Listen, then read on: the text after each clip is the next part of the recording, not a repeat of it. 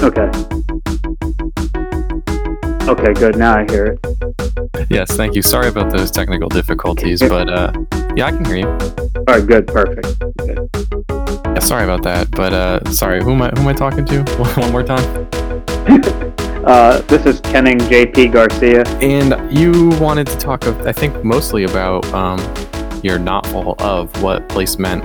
Yeah, that's mostly what I want to talk about. I'm open to anything, but yeah, that's my most recent thing. So yeah. Yeah, well, I guess when we were DMing about it, you mentioned that it could be kind of read and kind of like skimmed in a kind of way. And something that I've talked about in the past with guests is like approaching poetry like comic books. And I know that's something you're interested in. I was just wondering, like, is that kind of where that attitude towards reading comes from for this book, or where's that from? Well, so I am really big into comic books, and maybe some of my sentence structuring comes from comic books. And a lot of times, especially when I was younger, actually even still now, maybe I flip through a comic book, look at the pictures real quick before I like really read the thing, right? I don't know why I kind of spoil it for myself many times like that, but I think it's not exactly where I got that idea in terms of like how to write the thing, but it's not far off. I want people to be able to just like kind of jump in anywhere. Really, the idea kind of came from like from dealing with Proust, because with Proust he's always like kind of going through some of the same memories over and over again. So you can kind of jump in at any memory. Like, yes, you should read him in a straightforward fashion, like from beginning to end, but you can kind of jump in the middle. And I also read about Marshall McLuhan years ago, talking about how that's how he read Finnegan's Wake, just kind of flip to any page. And I was like, that'd be kind of nice if I wrote to be able to flip to any page. It doesn't work out all the time, but I think that my sections are so short that you can kind of get at it, and it doesn't matter what's happening. It's not linear. Yeah, and I guess structurally it reminds me, like, there's been a lot of poets now kind of maybe in a more prosy fashion, whether it's like through prose poetry or I guess more aphoristically writing in like a series of linked paragraphs that are maybe a sentence or just a line or maybe a couple pages long. And you also have that kind of structure. Is that, I know, so I think some people are coming at it from in America right now, like say Maggie Nelson or something, might be coming at it from a different angle. But like you mentioned Proust, and a lot of the writers you say in here, like Baudelaire and stuff, are coming, I think, from a slightly different tradition there with the prose poem. Is that what you're interested in there, I think? Okay, so it's weird. I guess I always want to try to push away from calling my work a prose poem, because what I want to feel like is thought poetry, right? So my thought was that I like David Anton, and he said he wondered if he could talk you a poem, right? If he could talk a poem to you. And I wondered, could I think a poem to you, right? And I wanted to kind of get at the idea of just these little thoughts. And I don't know that prose poems are necessarily doing that. That's why some of my work is so jagged, because I think about how jagged a thought actually is. One of my first books, which is actually written like in actual poetry form, like it has line breaks and everything like that, was really about doing these little thoughts and observations. Over the years, I've kind of decided to make it more sentence-based and maybe paragraph-based, and then I decided that maybe what I'm doing is really diary more so than anything else. But it's really all been a cataloging. That's what it really comes down to. Is I wanted to catalog it. Like, I don't number anything, but you could almost call my novel a listicle in some ways. Right. Well, so I listened to, I think I first heard about your work through Avron's podcast, The Waves Breaking. And on that podcast, talking about a different project, you mentioned that you were interested in chronicling.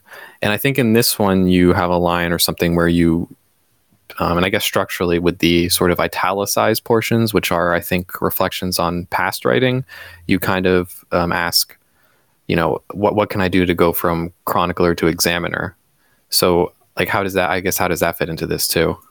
Okay, so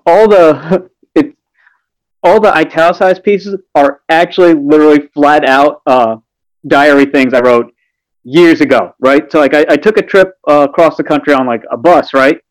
And I wrote about where I went and stuff like that. You know, I want to kind of create a travel diary. And it turns out I didn't do that much writing, right? Maybe I have like 12 pages for the 12 days I was on the road, right? Maybe a little bit longer, maybe a little bit less, right? But anyway, so I decided when I was writing the new novel, can I get that into that? So I want to put new chronicling in with against old chronicling. Only thing I did that changed that those italic those italicized parts, was to take out place names because I want to actually push back against Proust because his whole thing is names and he has a big thing about names. So I want to take the names away from it. But anyway, so in this one, and actually I'm working on something now too, which is yeah, how do I go from a chronicler to examiner? Because the idea is maybe we need to do more than just record. At one point, I thought it was really cool just to record things because I want to take away a lot of the idea of action, right? And I want to take away a lot of the idea of subject and object. But now I think maybe we need to go a little bit deeper and try to think our way into a piece, you know, and allow ourselves to understand our thoughts, if that makes sense. Because I don't think chronicling necessarily has to do that. Chronicling can just be literally cataloging, but like if you can have a catalog where you also describe a bit of the item that you put into the catalog, into the file, I guess that's interesting. I want to try to examine a little bit, you know, and I think that's more interesting for the reader too. I mean, at the end of the day, I can talk about writing to myself, but if I'm going to put something in a form to either sell or to give to people, it should interest them in some way besides just a pure list. Yeah, and I guess maybe to circle back a bit to thinking and how I'm trying to convey thoughts. I think that's a big theme in this book. And you know, one of the few American writers you cite is Barbara Guest, and I think that was kind of a project of like the New York School in a way, is, you know, trying to convey how thought works. So, you know, I think like how do you, I guess, envision how thought works in that way?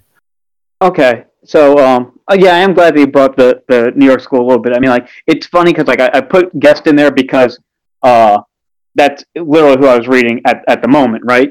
And I really am into hyperrealism and really trying to like record what's going on as it happens. So I'll always put in what I'm reading at the moment and what I'm listening to at the moment and that kind of stuff. But I'm you know, kind of a big New York School fan, like especially the later ones like Ted Berrigan, you know.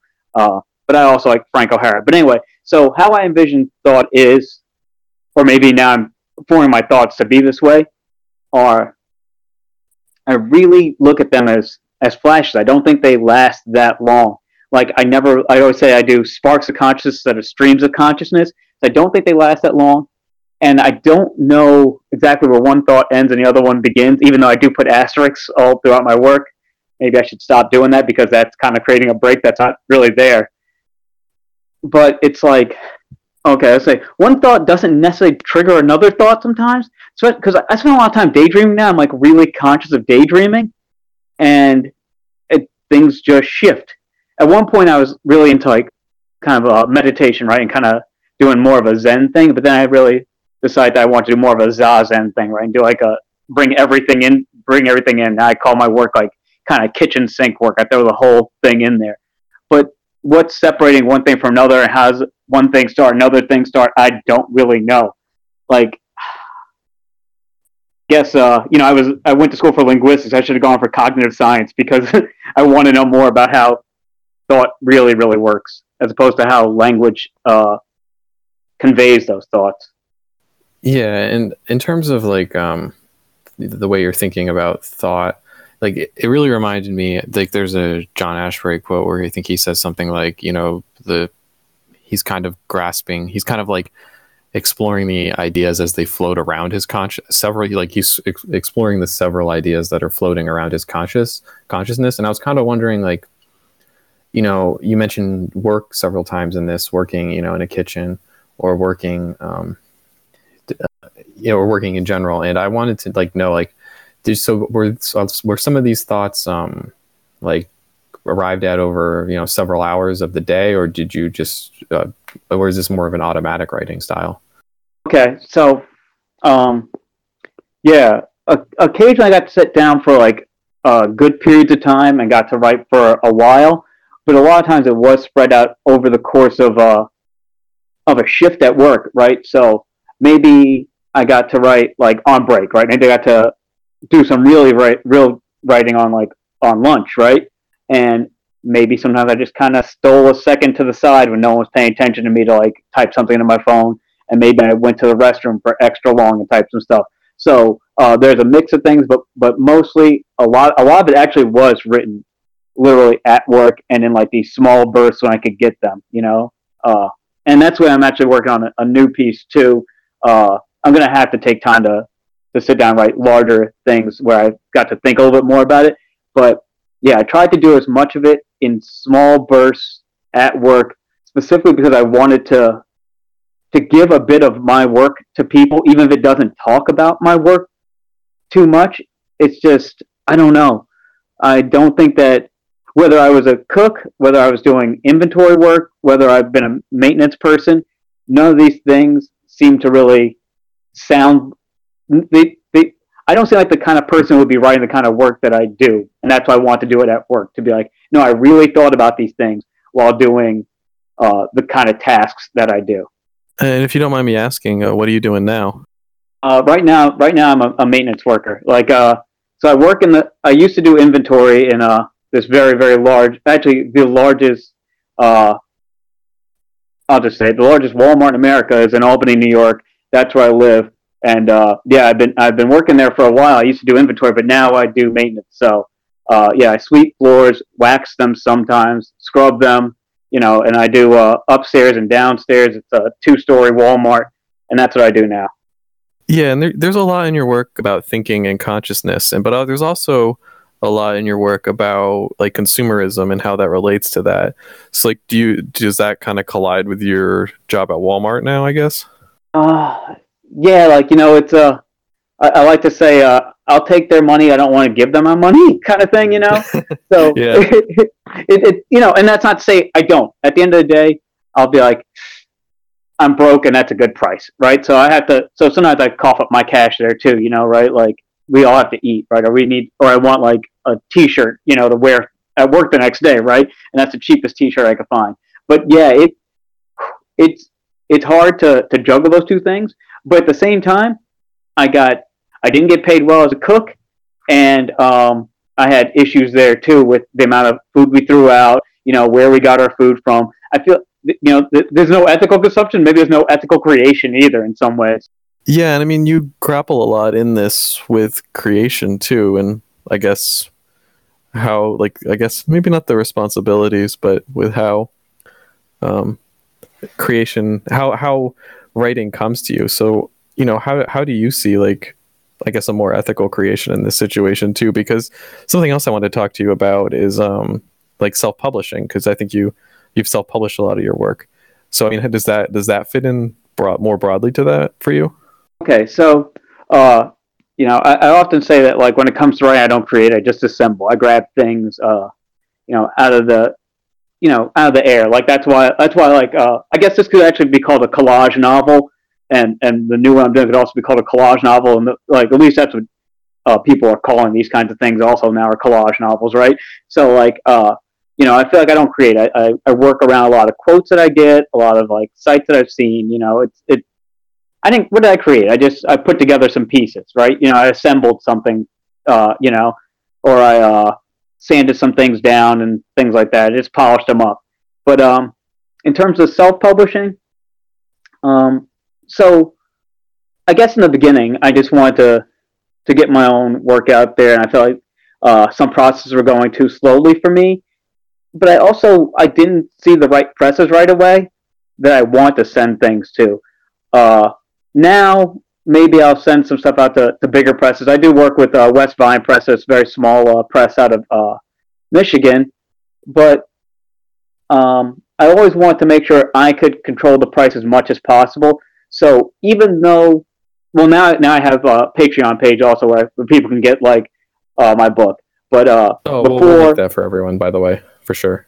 cool. But before that, I want to make sure that an ebook, on Kindle, I could set for free or for very little. I've said over and over again on like Facebook, Twitter, whatever. You can always ask me for PDFs if I have them. Sometimes I get a new computer. Oh crap! I lost the whole book that I had. But like if I don't move things around, but I always want to make things as accessible as possible. Even when I get paper copies of books, I give things away as much as possible. It's very important to me to know that people can get my work if they want my work. I don't want to push it on them, but if they want it, I want to give it to them because I know how expensive all these things are. Like half the books I have are secondhand, like by someone giving it to me, or like buying it like really cheap at a used bookstore. Oftentimes, I say like I don't read the best of a writer. I read the writing by that writer that's available, right? So I miss some of the big ones. I read like off-brand versions of people's work. No, I mean, for me too, probably 80% of the books I own are from used bookstores. And like you said, I get what's been printed the most, not what's necessarily the best. But, yeah, and I was kind of struggling with my words there to think of a word other than creation at the moment, because I know you like write about, I guess, pastiche in the book itself. You write like even in pastiche, in quoting, reject, push back always. And, I feel like there's a lot of pushing back in this work. At one point you even state like, I think thinking or thought is always contradictory or done in contradiction. So maybe could you talk a bit about like contradiction in your work? Okay, yeah. So so I'm kind of mentoring somebody, which is a weird thing for me to say, but I was trying to explain this to this person also, is when somebody's left alone a lot or chooses to be alone, either one, any kind of like solitary like space that someone takes up. I used to say confinement, but now I feel really weird about calling staying by yourself confinement, like because jail's like a very, very real thing, and I don't want to fucking take that away from anybody. So in an isolationist moment, you talk to yourself. So you get to have your own conversation. You get to have your own dialectics with yourself and your own arguments with yourself. So sometimes you're going to contradict yourself because even though you want to believe one thing, you understand another thing to be also important or also even true. And I want to try to bring that stuff in a lot. I definitely want to have a lot of contradictions with myself, but also there's another thing I talk about a lot, which is Akhmatova talks about correspondences in the air, right? So sometimes we're talking to the book we're reading, we're talking to the song we heard, we're talking to the movie we're watching, and that sometimes can be a yes moment or a no moment, right? So or a yes no moment too, and now I've been referring to that as I've been calling myself the rejectionist because I reject a lot of things as opposed to even just contradicting. I say like I don't agree, and this is why. Before I was just trying to like say, well, what if I do the opposite, or what if I shift it a little bit, But sometimes I think it's good to just say no, even that no wraps back around to a yes, as often does with me. Right, and I guess I wanted to do maybe talk about one specific instance, and this is early on in the book, where you say frailty begs always to be given more chances to evade breakage, and I guess like that resonates with me when you think about like more broadly like the contradictions in our society as sites of also being where it's reproduced. Yeah. I mean, do you? I really get a sense like that you maybe see the world in a similar way to that. Yeah, yeah, pretty much, I don't think my underlying like philosophy has changed too much on that one. Yeah, I think I'm still kind of there, Well, what it is too is I also feel like no matter how weak or strained or thin something is, I give it a lot of chances before I finally like set it free, before I break or before it breaks or before we break apart from each other, I guess. Yeah, so sorry if I'm interrupting a bit, but like in that same context, I wanted to ask you too about like, like I said earlier, you cite Baudelaire, you cite Apollinaire, you cite I think HD maybe. There's a bunch of, I guess, French modernist writers in here who I think for a lot of people would be have said a lot of very problematic things over the course of their writing. And so, like, how do you relate to that?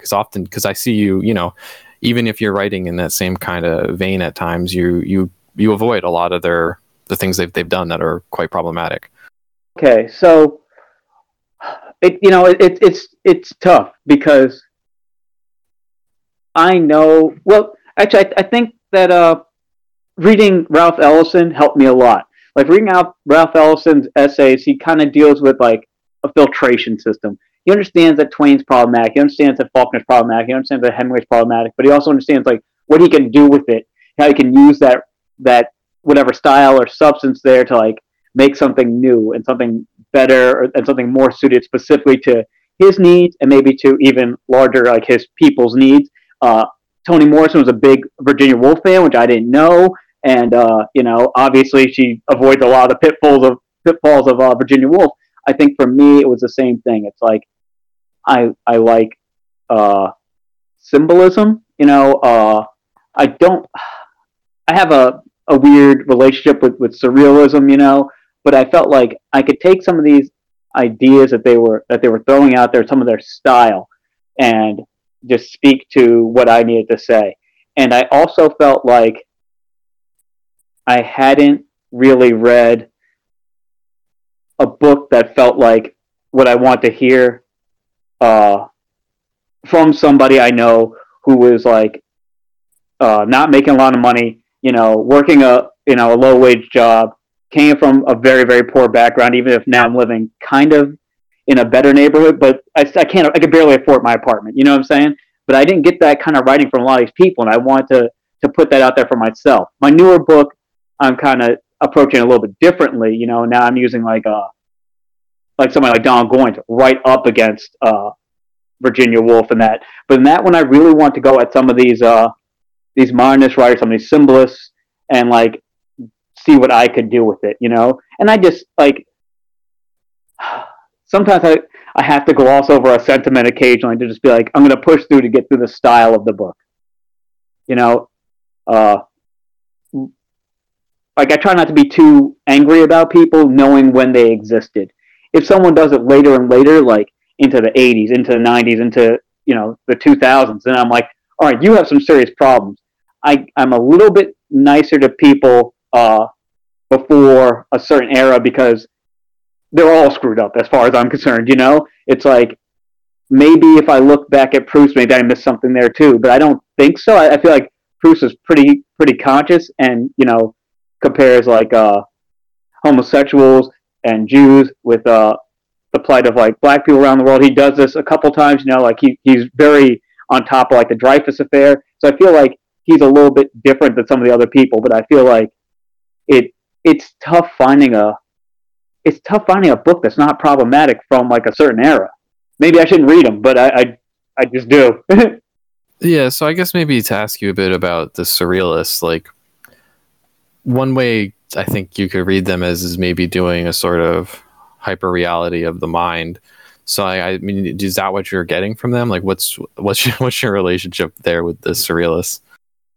So with surrealism, there's a couple things I say about surrealism, and one of the big things I feel with surrealism is so there was a lot of theft involved with surrealism in the first place, right? A lot of cultural appropriation, right, coming out of like Lorca, right? Like he wanted to write like these people before him, wanted to write like some of the Arabic, Middle Eastern, not just Arabic, also Persian, right? Like and like Sufist writers and some of the Sephardic writers before him, right? So in surrealism, which maybe he kind of gets but kind of doesn't get, so he has this elongation of time and this weird thing he does with time, and like when it comes to the Arabic language are 5 hours of the dawn. So that's already a stretched out version of time that's demarcated, even though we also obviously see the same slow sunrise, right? So like that's an important thing to them is a stretching out of anything, an elongation of things. But the other thing I think surrealism has is there's like some sort of underlying thing that certain people are in on. Not everybody, but certain people are in on. There's a sort of inside joking in surrealism that I like, and that's what I do. I think that there's always this. Oh, we know what's going on. This is standing in for something, or it doesn't look exactly right because we can't give you the exact thing. If we give you the exact thing, then we'll just be giving away too much. We'll expose ourselves. Like surrealism at its core, as psychoanalytical as it is, right, and as personal as it can be, is very political too. Yeah, for sure. I mean, surrealism and Dadaism were both leftist movements, and I see that like I think that's something you bring from them to your work. Thank you. It's one of those things where it's like I hope that's what I'm doing, but I always wonder that I'm not doing that. People are like, you're not saying anything, but good, thank you. Yeah, I think sometimes it's a little more maybe oblique than just saying, overthrow the government, but I definitely think it's there. Like, one thing that's a recurring theme throughout this is time. And I think there's a way in which time feels now under this current era that is really worth exploring. Do you feel like, I mean, how do you feel like a lot of people feel like time's accelerated lately? Do you feel that way? Oh, like that's like my bread and butter, right? Like, so one of the things I've been careful about using is the term Afrofuturist, because I feel like Afrofuturism gets you think about Delaney and Butler, and I'm not that camp. That's not the kind of Afrofuturist I am, right? Like, what I am into is futurism, like Marshall McLuhan, like Alvin Toffler, that kind of futurist. And Alvin Toffler in Future Shock talks all about how fast time is moving, and I think about that a lot.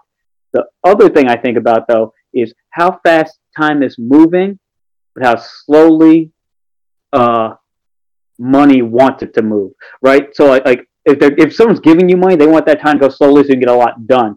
Until they want to get that money, then they want that time to go quickly. So I always think about how money and time play into each other, even though time is moving very quickly and we keep getting new inventions and new ways of doing things a little bit faster, but how much can we produce in that amount of time? So I'm still thinking kind of like, it's sort of an old school, like almost industrial revolution thought process about time, but I do understand it's moving faster. And I think a lot about duration and temporality. I actually do a lot of things that are just ephemeral. Like I post like memes and I just hope they disappear. I never plan on packaging them up into a book. Same thing with all my erasures. I want them to get erased by time. So I'm always very concerned with how fast things come and go. Like how one week the hot new meme is Epstein didn't kill himself. Next week it'll be something else. Well, Epstein didn't kill himself, but no. But the meme will be gone soon. No one will care about it. Yeah. No, that is very true. But I wanted to say maybe too, like with regard to what you're saying about time, like there is a way in which you're right that I guess one way to think about it would be that finance or capital wants time, maybe not to slow down, but wants to incrementalize it even smaller to make transactions happen faster and faster. So in a way, there's, I guess, a further chopping up of time. And you talk a couple times, I think, about I think you use the phrase calculations of capital. Maybe you use the phrase calculations, but I think it'd probably be apt to say calculations of capital. Well, first off, do you think that's fair? Oh yeah, absolutely. Like, I think you're right about they want to make more increments of time, like smaller increments of time, whatever. And I do. See, now it's many years later, right? Like, it's funny to keep bringing it up sometimes, but it's like, I always say I was supposed to go to school for math. And I'm like, all right, that was 20 years ago. You're supposed to go to school for math. But anyway, I was supposed to go to school for math, and then I became a writer, right? I actually thought that I was going to go from math to comedy and not to, like, poetry, and especially not the avant-garde, like, kind of poetry, right? But I think that I've never lost sight of how things are being calculated. I'm always thinking of there's always some sort of arithmetic I know is going on with people, especially people who want to make money, right? Like, and how can you not think about it? Like, so much of us is numbers, like we're numbered, in terms of our Social Security, but then like, how much is this hour worth to you? How much is a half hour worth to you? So I'm always thinking in terms of calculations, yeah, and that time being some sort of calculation. And I also talk about cost analysis all the time. Like, I'm sure my new book has it written in 1,000 times already too. Well, that's something for everyone to look out for, your new book about cost analysis. Well, I wish it was deep, but it's probably like, barely touching the surface, but it's still there, and I think in a poem, maybe it's nice, or in like a diary, it's nice. And, if I can spin a romance into it, then it'll be even better, right? Yeah, for sure. Well, so that kind of brings me to something else I wanted to ask you about, is your like relationship to narratives in this, because this is called you label this a novel instead of a novel. So like, I guess, how do you envision narratives? Well, and let me ask maybe more specifically, like there's a portion in here that is actually, I believe, like the first 3 chapters of a novel you attempted to write. Yes. Okay. So again, a kitchen sink doing stuff, right? Like, so I had a novel I was really trying to start. Like, when my mom died, I was like, I'm going to write this. And I'm an idiot, because I was like, oh, I'm going to write this like Bruce would write this. Like he had somebody die, and, and I was like, I'm going to do this. And I started it, and it didn't go anywhere. But I decided to take what I had left. So that was written maybe 4 years before I actually wrote the total book, right? And I put that in there. And that's, again, almost word for word, except for maybe I changed some places and stuff like that. So I have a thing about what I've called shattered and scattered narratives.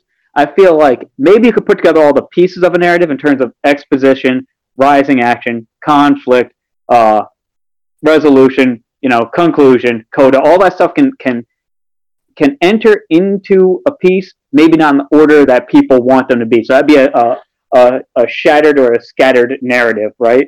So I think that's there. And actually, in that novel, I believe that I do kind of have a little bit of a story going, but it's hard to keep up with because I just I go aside to talk about other things. But I do this in like all my long epic poems too, where I feel like I'm really trying to weave themes together to be their own narrative. But I have issues with the way we think one thinks of a story. I always say a narrative will find a way. Like, we're always going to find some sort of beginning, middle, end as we want to find it. But I don't like this. I don't like story. I don't like faking this thing. So maybe I don't do fiction, but because I don't like having to like craft this false idea of this thing happened, that thing happened, and led to this. I want to get rid of causality as much as possible. That's one of my big no-nos. I maybe in that book, if I didn't check it well, might have a because in it, but I certainly do not write because in any of my creative work anymore. Like, it's one of the things I want to get rid of. Because seams I take down a lot, appears, anything that has a one leading to another kind of thing directly, I try to get rid of. Even though occasionally I joke around with conditionals, maybe, or subjective or subjunctives, but not that much. I don't buy into the way things are working in terms of like one to another.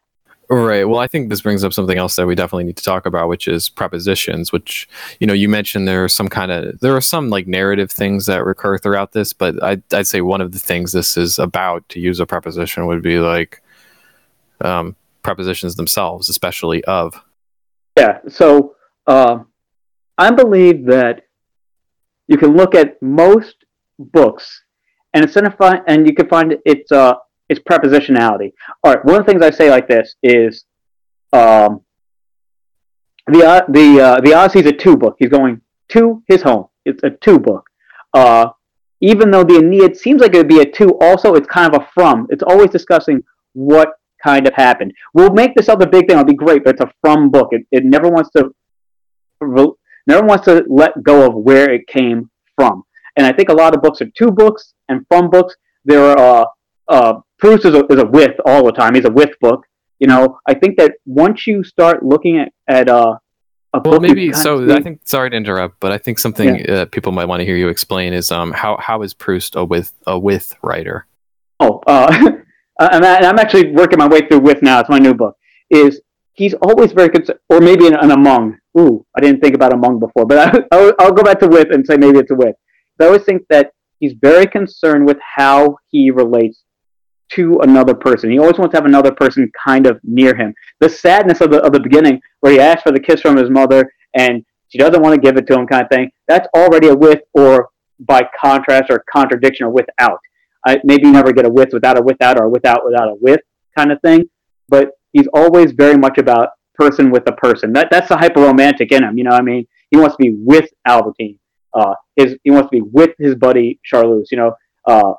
So he has a lot of people are paired up throughout the book over and over again too. So there's a lot of withing going on. Right, and so maybe how does that relate to the of this of what place meant? Okay, so I actually I went to the dictionary and I in that book I've gone through every single sense of there is. That's a thing I did. That was the outline of the book, kind of, was to go through all the senses. But of it, you know, we relate to the genitive, right? Like, this person is of that, or this is a book of mine. So I always want to have this feeling that somebody wants to belong, you know, no matter how much they can't belong. It's of and with are you know, like almost like sister prepositions in some ways, or cousin prepositions, or whatever, you know, in that they're both about this sense of belonging and this closeness to another thing. So that's why I always want to have that in it.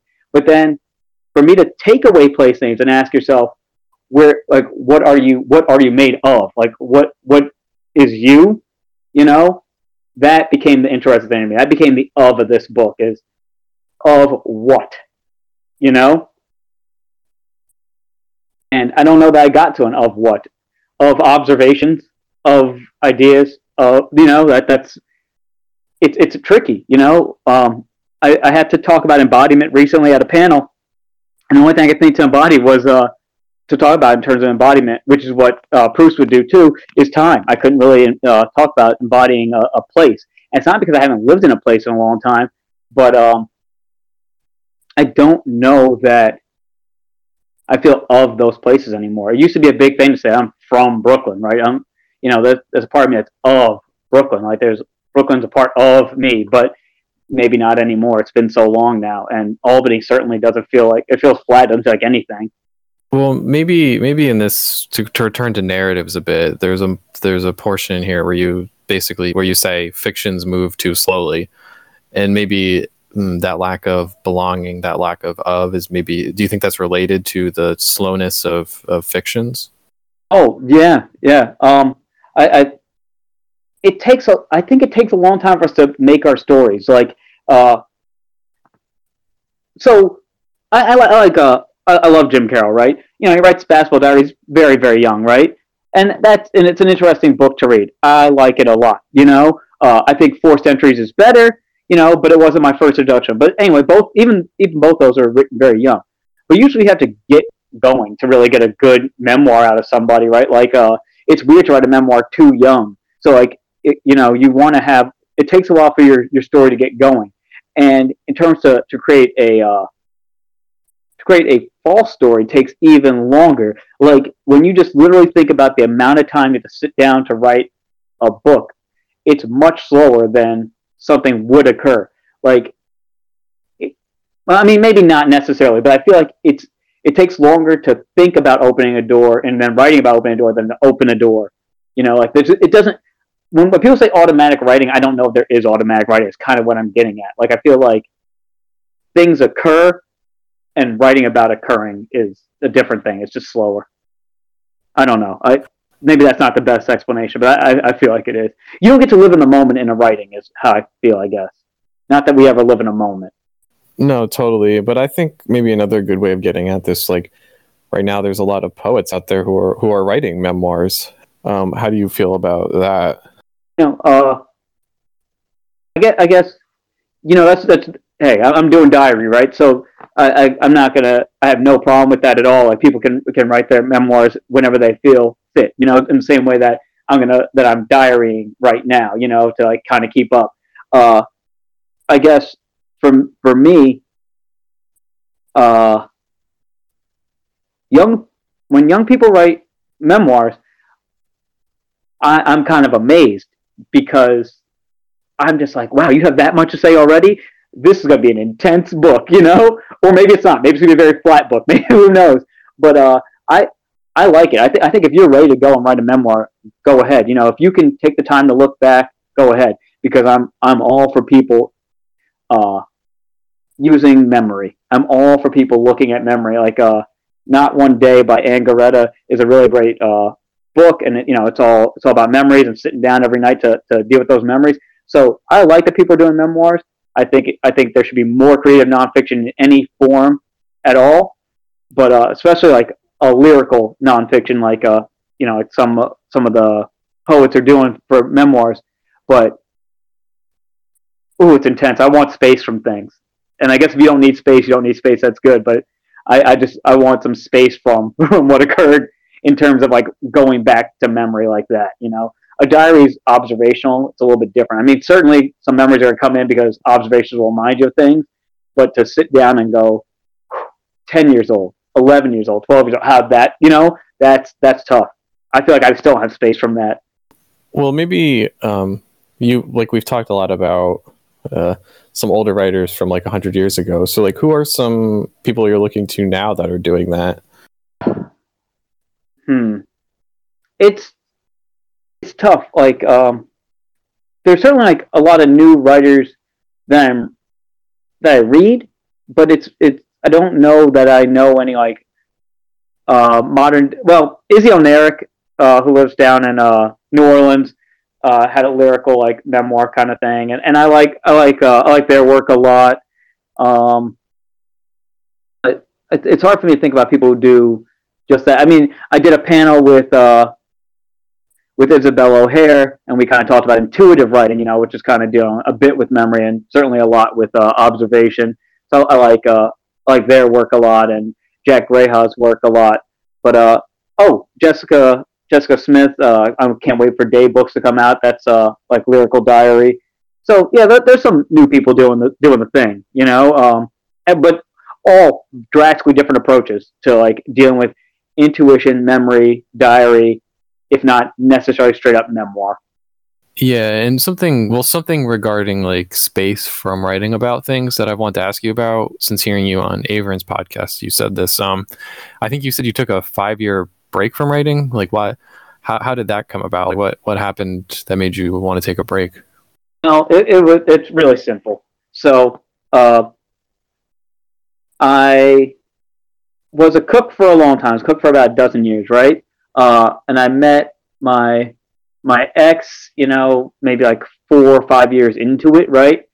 And I was like, well, I have to get good at something, right? Like,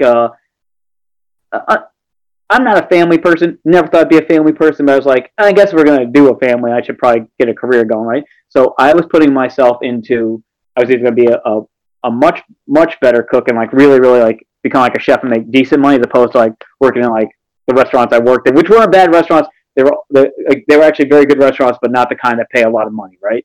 Like not chef money, like being first cook and being a kitchen manager, not the same as being a chef and making real money. So part of me putting off writing was to like deal with that and like concentrate on that.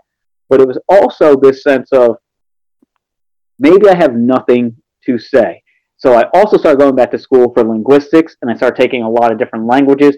And I'm not telling you I know any other languages, but I'll tell you that under the tutelage of those teachers, I was able to translate some poems and to really look at people, right? So I took Arabic, and I was like, help me read Nizar Qabbani in Arabic. Tell me like closer to what he's saying. Help me read Ibn Zaydun in Arabic and help me get a better sense of what he's saying than what's translated. So I know this is wrong. Like one of the things that all my linguistics teachers says that you're a good nitpicker, you're not a great translator, but you know when something's gone awry. You can tell when there's a mistake, right?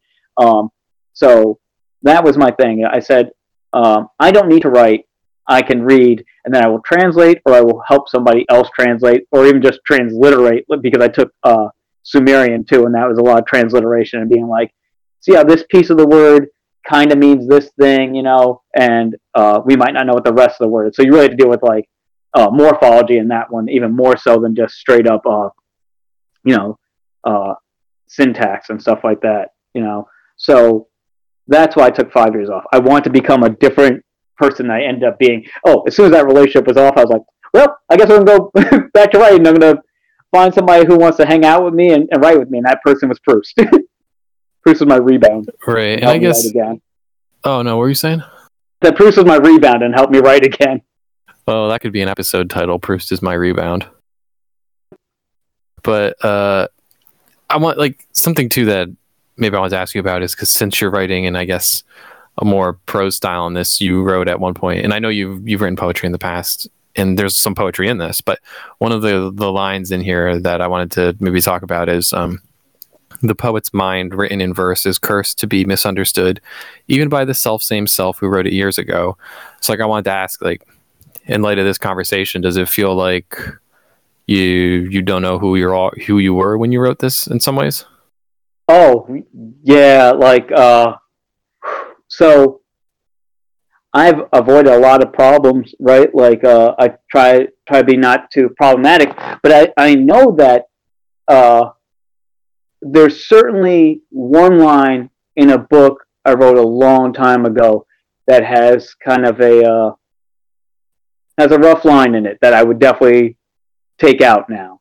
I know why I wrote it, and it's just not something I would do now. So I'm not that same person, I don't think, or I wouldn't find that same kind of humor even, or idea. So I think yeah, we're always changing, we're always shifting, we're always different selves, So yeah, I think about that a lot.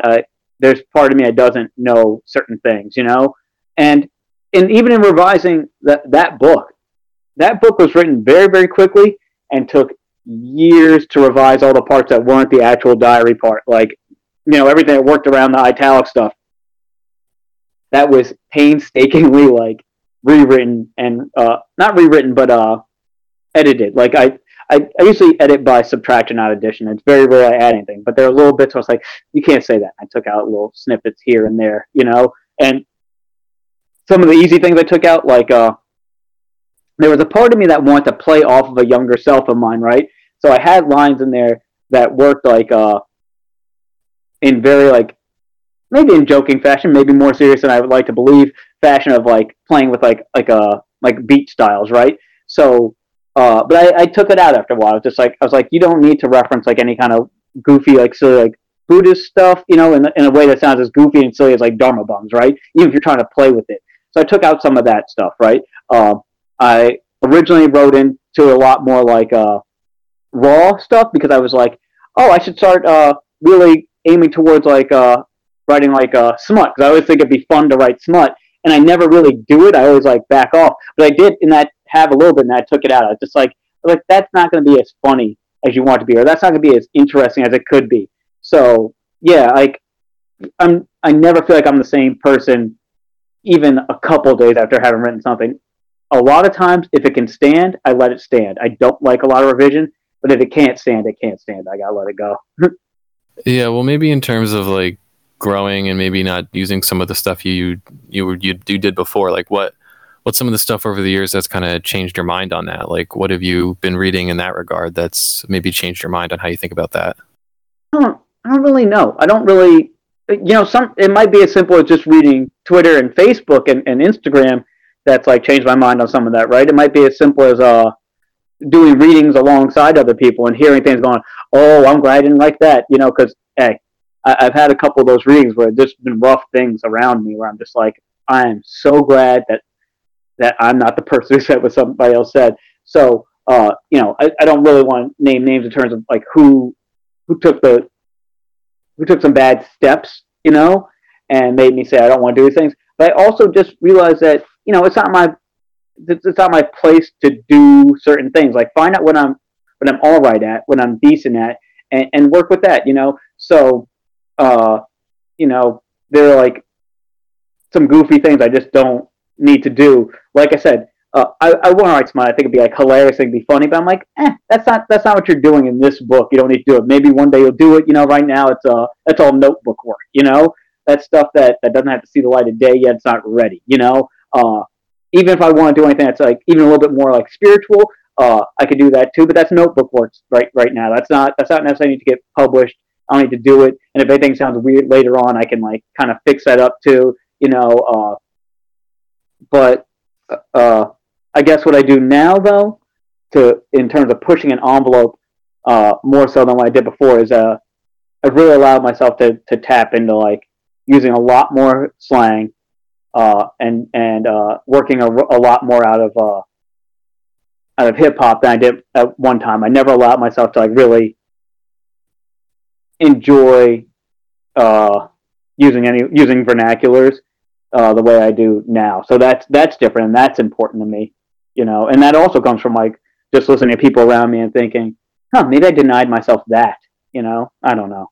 Well, I guess since you brought up like something else I wanted to ask you about too is I guess memes and how you use Twitter and Instagram and Facebook and all that. Like, and I know that that's been something that's been important for you as like a self-published writer. So like how have you used those platforms over the years to do memes and try and get people to read what you're writing? Oh, I know people need to do it. I hate advertising myself. I really, really don't like, hey, go get my book. Occasionally I do it, right? You have to, sooner or later. But I just, I kind of want to put myself out there in a different way that maybe has people saying, I wonder what other things are out there. Like, do I have books or anything like that, right? So at one point I was doing a monthly series, and I'm still kind of playing around with that, but I'm not doing it as seriously as I once did, where I would play with a cliche over and over again.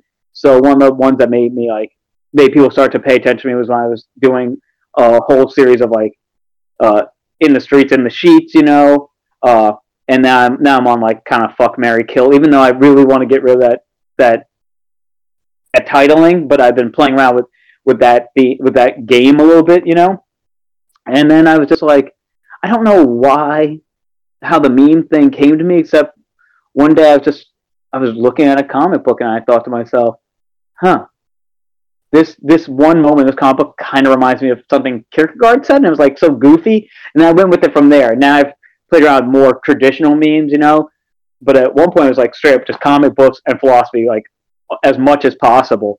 And I just hope that what it would do is, if you didn't know me, maybe now you want to know a little bit more about me. Maybe you're wondering like, how do comics and philosophy play into what else I'm doing, But hey, if it doesn't work out that way, it doesn't work out that way. I know some people have simply taught a couple of my erasures in class. Some people have like used my memes in class. And that's fine too. It's its own thing. If it doesn't like push another book for me, it doesn't push another book for me. I'm not gonna say I'm not concerned with sales. Flat out, I'm not concerned with sales. I was born broke. I'll die broke. It's okay. I don't got any money. But I'll eat. I'll figure it out. But like, I would like as many readers as want to read me, as I said before. And I hope the memes get some people to look at some of my other stuff without me having to like hammer home that I've written a book. Yeah, I totally feel that. But then you brought up one other thing I wanted to ask you about in the meme space, which is I think you did poems about like erasure poems. But I'm trying to remember what you had a series of erasure poems going. What was that? I'm struggling to remember. So the thing I had 3 streams of erasures, right? And actually, oftentimes I say I'm working with braids. I have like three things that are getting braided together. So the erasures I had what I called twee erasures, where I took twee songs and broke them down to like their saddest as much as possible, right? Then I had like pop culture ones, kind of, where I was just trying to play with like receipts. I did a lot of receipts. I did bills, and I definitely did every sweetener packet I could find: stevia, Truvia, Domino sugar, any sweetener I could find, packets, and that kind of stuff. And then the last one was I did a lot of political apologies. And that was the one that probably did the best for me in terms of like people like paying attention to me. But because there were so many things that people were saying sorry for, like or non-apologies too, right? Like, yeah, we called the cops on these 2 guys in Starbucks. Like, I guess we're sorry, kind of apologies, So I did erasures of that stuff too. Kind of very similar to what Isabel O'Hare was doing with apologies from, the guys after going through all the accusations that they went through that they rightfully deserved to be accused of, because they more than likely all did it, right? Like, let's face facts. Like, Louis C.K. is a scumbag. His apology does nothing for us, right? Like, so I appreciate all the erasures that Isabel is doing, And as I was doing those other ones, like something came to the news feed. It might even have been the Starbucks kids, and I was just like, huh, that's some bullshit, and did an erasure. Yeah, and I was going to ask you too something about the way you've been doing memes lately. I think you do a lot on Instagram, and you seem to be doing a lot of image-based memes now. Like, why have you been doing image-based memes? I guess as a writer, like what attracts you to that medium? Oh, all right, it's kind of messed up, but like, I'm not a very visual person. For as reading as many comics as I do when I can, like I've been busy recently. I've been read as many comics. Like I'm way behind, right? But I'm not a very very visual person, and I guess I want to see. But could I be right? Like, could I do something with imagery when I had always been kind of, or do something with something visual? Because I do stuff with imagery all the time. I mean, like that's how you write a fucking metaphor, right? But I want to see if I could actually take a visual thing and work with it. And it was a challenge to myself. So I really want to pair these things. When I was younger, like I didn't get a lot of things out of school. I didn't like a lot of what people said in workshops. But one of the things that one of my professors said early on was like, they're like, you do this one thing really well, and that's rhyming images. You have one image, it looks just like the next image, looks just like all your images rhyme. Like I'll do up and down forever and ever. I'll do left and right forever and ever, kind of thing. Like whatever that image is. So I figured, what if I took an actual visual thing and see if I could match it with something? And that's why I did it, just as simple as that. Also, I know that I was getting tired of working with words to a certain extent. I was like, maybe you're getting boring. Like you're just working with words, So I want to take visual images and see what I could do with them. And I also thought I was going to get off of Facebook and just go to Instagram. So I was trying to deal with images like that too. And I'm still on Facebook, but it's okay. I enjoy doing the memes.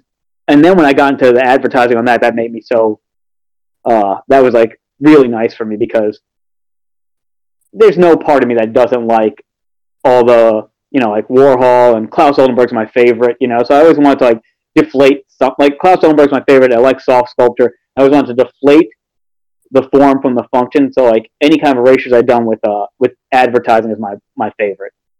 Yeah, and well, this is something else I've noticed. Do you feel like people are moving from the other platforms to Instagram like right now? It feels like Instagram's kind of the big one right now. Yeah, I don't know. People are maybe people are moving. I don't know. I feel like Twitter is big, but I can't make Twitter work for me for some reason. Like I don't know. I don't get good response on Twitter. But I do think a lot of people maybe are moving to Instagram, mostly because of the stories. I think people really like Instagram stories. They disappear after 24 hours. So if you made a tremendous mistake, like it'll be gone soon, or you can just delete it right then and there. But certainly it'll disappear very quickly. But I think people like the idea of, what? I did have a good meal. I'm going to take a picture of a good meal that I had, or a good meal that I made. I think people do like showing themselves. I do think that people want to show you their cats and their dogs and their parrots and whatever they have. And for someone like me, that was as simple as like, oh, it was a really funny part of this comic I read. I'm going to do that, or full pages of like a poem that you read. I think that there's something about it, and it tends to be a lot less commenting. Like Facebook commenting gets out of control, and I feel like I've never had anything go sideways on me on an Instagram post. And I think that might also be why people enjoy Instagram, is that people just tend to hit the heart and keep it moving, Yeah, for sure. I think a lot of people feel like Instagram is just like a safer platform, one where you're not likely to get canceled. Yeah, exactly. Yeah. I want to ask you too, like, I guess about jokes and comedy, because, well, that's a couple points in the book you mentioned, that you, for a while, you were trying to do stand up. So I guess like, how do you like view comedy in relation to what you're writing? Okay, so I guess when it comes to comedy, I love the guys who can spin a long yarn, right? Like, man, you give me one of those like Norm Macdonald, like long spread out, like the Aristocrats. Like that joke is awful and horrible. I've watched that movie a bunch of times, because I want to hear everybody tell that joke a bunch of times, right? Because I like someone who can spin a yarn for a long time. I'm not that kind of a joke person. If I really did tell jokes, everything, all the stand-up routines I was working on were all like really quick, like kind of one after another punchline kind of things, like a Stephen Wright or a Mitch Hedberg, like a little bit headier, but not nothing much, like kind of observational. Fuck it, maybe I was even doing Seinfeld to a certain extent, even though I don't want to admit to that, right? Even though my favorites are probably like I love anything, I love all John Leguizamo's one man shows. Obviously, I liked Chris Rock a lot. I used to like Dave Chappelle. Like, he's canceled now. Like, he can't say the right thing ever. Like, he can't think ahead in life. But so in terms of how I write, I do tend to think about it sometimes like one joke, right? So one sentence, one stanza, one sentence, one stanza kind of thing, very, very quickly. I do kind of want to rapid fire it out, and I hope that maybe there's an underlying overall narrative that brings it all together at the end. But if there's no punchline, that's fine. Like was it Hannah Gadsby? I kind of really liked that one because I was like, oh, I guess you'll have to do all these things, and you can pause at the bad parts too. It's like I was like, oh, she gets it. She's a poet. She's not a fucking comedian, But I think I've allowed myself to have a lot more humor in my stuff. And hey, it's a poem. No one laughs. I don't feel bad about it. Like that's the one thing I will say it's really, really good about writing a poem, or especially writing diary, right? Is that if I think something's funny and no one else does, it's okay. I read a book that was I think it was called Stop Me If You've Heard This One Before. I think it was in that book because I've read a bunch of books about how to write comedy because I'm that kind of person. But they were talking about how like the difference between telling a joke and telling a dream is that one has a punchline, but a lot of times like they're just as like as abstract, or they can be just as like pointless, But one's supposed to have a payoff, and a lot of times you tell someone about your dream, there's no real payoff. So I think that when my poems are going right, there is a punchline, there is a payoff. When a poem's not going right, it ends up as a dream, but that's fine. Now we're back to surrealism again. Right, and you were right in your book, punchlines can lose touch, jokes become refused by laughter. And I think there's a lot, you write a lot about, I guess, acceptance and I guess being with other people in a kind of way that gets at, I guess, the contradictions there. So do you view jokes in that same kind of way? Yeah, so, a lot, people have asked me, why I started writing, and I would say that the way I first started writing, the reason I wanted to start writing is I wanted to do comedy, and the first way I learned how to form an idea of writing was by doing the dozens as a kid, right? Like, just joking around. Like, I was pretty good at dissing people, back in the day. Sometimes I hit a little bit too hard, and, like, obviously that wasn't good, but it's the only way I could, like, get in with a crowd, right? Like, I actually had plenty of friends in high school. I'm not gonna act like I was one of those people who didn't have any friends. I had a lot of fucking friends, to be honest, in high school, and most of it was because I could joke around a lot, and I could figure out what people understood too. I understood not the level of comprehension of a joke, right? Like this could be a sports-based joke, this can be a sex-based joke, this can be a rap-based joke, this could be a based on your person. So I kind of did that, and I do the same thing at work now, where it's like I joke around with a lot of people, to fit in. When I'm just talking, I don't. Like, that's when people are like, I don't know what the fuck you're talking about. And obviously some of my jokes go over the head, or maybe they weren't well constructed in the first place, so they don't go over the head, they go under the bottom because they didn't make any goddamn sense to begin with. They just fell flat, as one says. I bomb, I admit it, And there's certainly groups of people that didn't like my jokes as much. In the movie Dolomite Is My Name, there's a great scene where Rudy Ray Moore and his friends go to watch that comedy with Jack Lemmon and Walter Matthau, and they don't get it. And like, I immediately, with like one of my friends, was like, "Oh, that's white humor, right?" And I realized that maybe sometimes I do like African American humor or black humor, and that when I worked around a lot of white people, my same jokes didn't necessarily go over very well. But for me, growing up in New York City, around a lot of black people, and I'm also black, but only part black, and somewhat lighter skin and different hair texture. I had to do whatever I could to kind of fit in, and being geeky too, and certainly not in shape and can't play any fucking sports, joking was the best thing I could do to like get people to like back off me a little bit. Same thing at my job now. You know, it's like everybody's listening to hip hop. I don't actually listen to that much hip hop. Like, I can't really discuss that with people. I'm listening to fucking, I don't know, maybe Bell and Sebastian, right?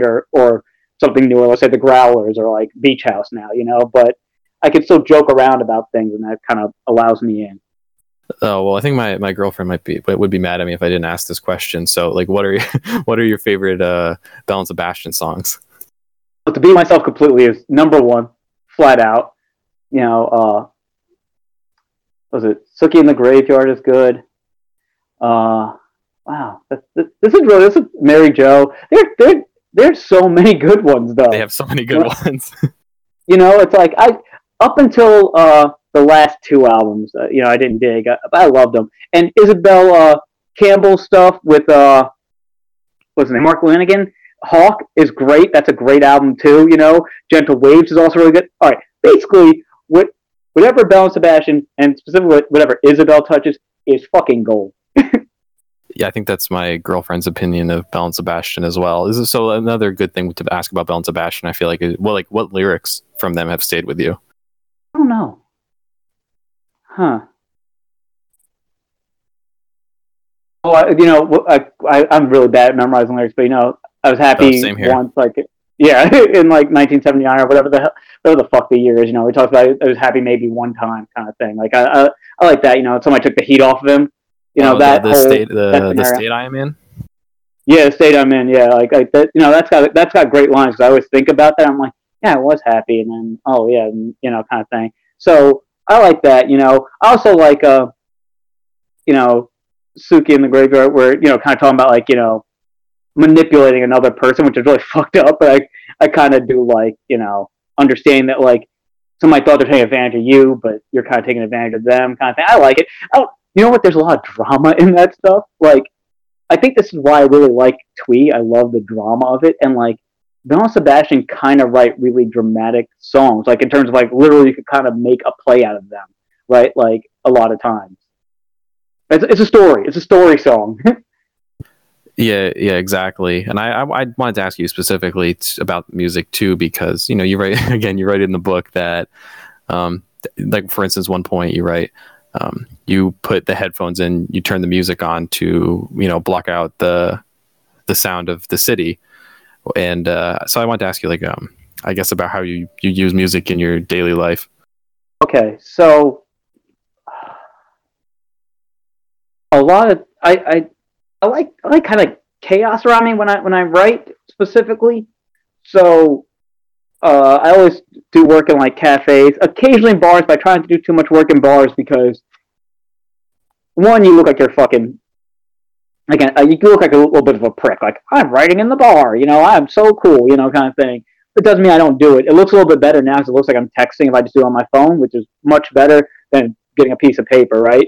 But anyway, so I like chaos, and I like to add another level to it. So if I could put the music on and occasionally hear people, it's nice. Like, I don't actually put like my Spotify on gapless, right? Like, I want it to dip down and have a couple seconds before the next song, and whatever comes in those in betweens can be like gold for me. But I use music to try to sometimes jog my memory. Like I tend to listen to a lot of the same songs over and over again because I don't like a lot of music, you know? So like, oh, when Roky Erickson died, man, I listened to Roky Erickson a fucking ton after that, right? Now it's just like, oh, this is great. And I used a lot of those things to trigger things, you know? And at the same time, I was like, what's going to come in the in-between? So it's interesting, it adds another layer to it. But then I did a whole series of what I call the Bitch Tendency series, and they're anti-tributes, being that these are rappers I like who are very problematic, and I want to kind of have a nuanced discussion with them a bit, or just get angry with them in another way, right? So I listened to the rappers I did so far were DMX, Ludacris, E40, and Old Dirty Bastard. I listened to those guys for weeks on end, a lot of times to the same exact song, and I would read the lyrics and everything like that to come up with these like 8-minute long like pieces to read, you know. at aloud. I don't like really want to publish them, although I guess I'll have a piece of one published soon. But yeah, I always want to get into this. I don't want my work to necessarily be super phonocentric, but at the same time, I don't mind falling upon a rhyme or interior rhyme scheme or having some sort of meter to it. So sometimes music does allow me to keep a rhythm in my writing, which is nice. I very rarely listen to. Actually, fuck it. I hate jazz. I hate it, and I do not listen to it. But I like things that are very extremely regimented, like a pop song, like punk. Or if I want something slower, then I'll listen to more of an ambient goth kind of thing. But it allows me to keep some sort of a rhythm going, and it allows me to keep a mood going too. Because God knows I can put on hours of sad songs and be like, this is gonna be the most miserable book ever, and that's what I want. Yeah, well, what you're saying just kind of reminded me of your memes. I feel like you really like the structure of memes because you enjoy that structure, but you also bring that kind of chaos to memes as well. Does you feel like, am I right there? Yeah, I definitely wanted to do that, and I didn't.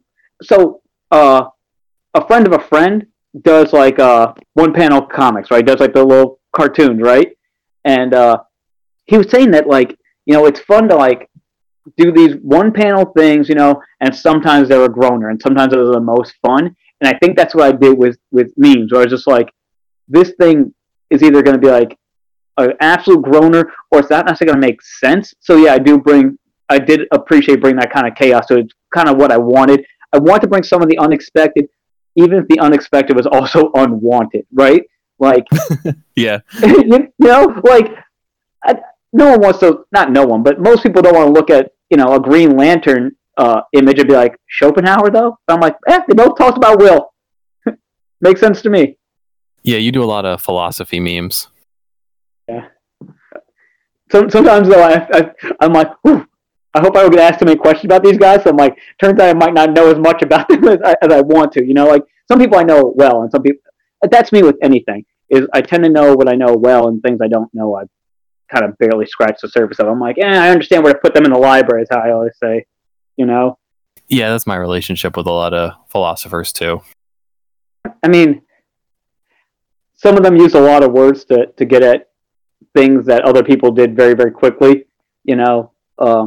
I mean, this is where great songwriting comes in, right? Where sometimes you're like, yep, you said everything I was thinking of. I shouldn't have taken that long to do this thing. Sometimes it's philosophy too, sometimes you're like, I think there's nothing not existential about like I said, a lot of well done music where you're just kind of like, yep, that's dread, that's anxiety, I get it. Yeah, well, what philosophers do you find yourself reading or drawn to? Oh, obviously, I always say I like Kierkegaard. See, when it comes to the one guy I really, really like, and it's so goofy, and I hate to say it, and then I'll get to the next person. But I hate to say I like Camus. He's so, he's kind of overdone, and it's such a kid's thing. But I loved his diaries, right? So he was one of those people I reading his notebooks. Sorry, he didn't write diary, he wrote notebooks. But reading those, I was like, oh, this is really good. And now I'm really into doing notebooks. So I like Camus. Baudrillard's interesting again because he has a series of notebooks called Cool Memories, and so that's doing everything I want, right? I want memories and I want notebooks, and that's interesting. It still talks about some of the same stuff, and you can tell he's just trying to play with ideas. But the most recent guy I've really gotten into that I love is Hilary Putnam. I love Hilary Putnam because Hilary Putnam doesn't like anybody. The thing about Hilary Putnam is everybody was wrong in their own way, kind of thing, including himself, because he goes back later on and goes, it was my bad, I shouldn't have said that, I was kind of wrong, But the thing I like about him is he goes at Wittgenstein, and I do not like Wittgenstein. Anybody who wants to attack Wittgenstein is a friend of mine. Yeah, I saw Hilary Putnam speak shortly before he died, and I was actually just personally very annoyed because he had a Maoist phase. I wanted him to talk about his Maoist phase, and he wouldn't do it. Oh, really? Oh, I didn't know that. Damn. I hate that. Yeah, if I'm not mistaken, he did. I'm fairly certain he did. Yeah, as soon as I get off this phone, I'm gonna go and Google that and see, because I do not. That's one thing that can be really, really upsetting about especially like it happens with like philosophers of language the most. Like, look at Steven Pinker, this goofball, right? Like, they have interesting things to say about linguistics and about cognitive science, maybe, and about how language itself works, and then they go off and say like the dumbest fucking political shit ever. Maybe not. Chomsky's kind of one of the ones who didn't say completely dumb shit, but he's not always right either. Yeah, at least with Chomsky, he's A, he's not on the Epstein flight logs, and B, he's usually trying to be on the right side politically. Yeah, exactly. Yeah, if he fails, he fails on the right side of wrong, kind of thing. If that made any sense. Yeah, totally. He's focused on left issues, but sometimes he just comes down on the wrong side of those issues. Yeah. Yep. Oh no, go on. Oh no! Now I want to know who do you like? Well, just real quick to interject and ask you a question real quick. Ooh, okay. Well, even though Judith Butler has recently been canceled, I'm reading the first book, which is about like interpretations of Hegel in the 20th century. I've been trying to get into, I guess, some of that psychoanalytic feminist philosophy, but also Lacanian stuff. Because that's really been something I've just never understood. I mean, doing a Marxist podcast, obviously, I like Marx and a lot of the Marxist cinematic universe thinkers. But I guess in terms of people who don't fall in that category, I always find Sartre interesting. Not necessarily the earlier stuff, but his trajectory from post World War II until his death. I think some of that stuff is kind of interesting, not like in a way that it's good, but I'm just like, ooh, what's he up to? Because he said some wild stuff. Yeah. There's probably some more that I'm thinking, but that's what's off the top of my head. Well, I will say real quick, because you brought up Judith Butler, and I realized I didn't mention any women, but I should be straight up. Like, the most recent book, because I'm looking at it right now, that I'm reading actually is Time and Sense by Julia Kristeva. It's about Proust, but like I've been reading the fuck out of Kristeva too. So I should say that, and that's kind of like in the the vein of Butler in some weird way, kind of. Oh, for sure, and that's exactly the kind of stuff I'm trying to get into, basically. Oh, and Irigaray I left out too. I feel bad. Like, I hate when I feel like I need to have a list like at hand, so I could be like, you forgot somebody, because I mean, even in terms of like what we were talking about earlier, right? Where all these French modernists, I was like, I read Black people, I read Native American people, but it's always like somehow it's like a stream of like these people. But like, yeah, so I just wanted to make sure that Kristeva got their name out there, and Irigaray. Yeah, well, this kind of brings me to something I did want to ask you about. And just to do one more book, philosophy type book that I really liked recently was Jared Sexton's Amalgamated Schemes. That was probably the last one that I really, really liked. But I was going to say, like, have you read the anthology of Afro-Surrealist writing called, like, I think it's Black, Brown, and Beige? It's just a collection, like, Césaire's in there, and a lot of some American writers are in there. But have you checked that out? Oh, all right. It's one of those books that's like on my radar, right? And so long story short, no, I have not read it. But the longer version of that is I haven't read it because I want to wait to read it, I guess. Like, I want to put a little space. God, I've been saying that a lot lately, but I want to put some space between myself and the fact that people called me a surrealist a bunch of times. I always said I wasn't surrealist. I said I'm real touch go with it, in terms of like how I want to be, how I want to deal with surrealism. Even though, so last year at the NOLA Poetry Festival, I was a part of a reading of Joyce Mansour's work, and I also made the focus of my whole Jewish Latinx panel, like my particular talk during the Jewish Latinx panel, about surrealism. So I kind of stayed away from reading that book, but I do want to get to it because I do want to see who's in there and how they went about surrealism. I'm sure it's going to be very different, but I also want to take a break from surrealism. Like, this is kind of why I want to read, just like, I read Donald Goines recently. I'd read like the Kenyatta series, right? But I hadn't read Whoreson. And I want to read that recently because I was like, can I get a more grounded, fucking straight up book? I've been wanting some air from experimental, I guess. But I should try the Afro Surreal anthology there. I want to try it. Not try it. I want to read it. I want to try it. Yeah. No, I totally get that feeling of wanting space. I haven't really read very much philosophy or theory in the past couple years, and I've just been kind of going back in with some, like we were saying before, some psychoanalytic stuff. But I guess is there anything else you wanted to talk about that we didn't get to? No, I like this. I think we covered a lot of ground. I think we covered a lot of the right ground too. Yeah. Well, I'm really glad you feel that way. Thank you. Thank you. Yeah, no, good job. Thank you very much. But no, thank you for coming on.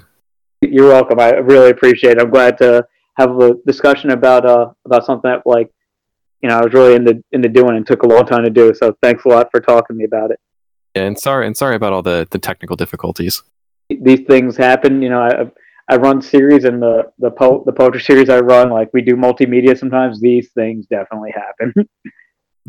Yeah, and you'll have to come back on when I take it your next book's probably going to come out soon, given how quickly you write and release books.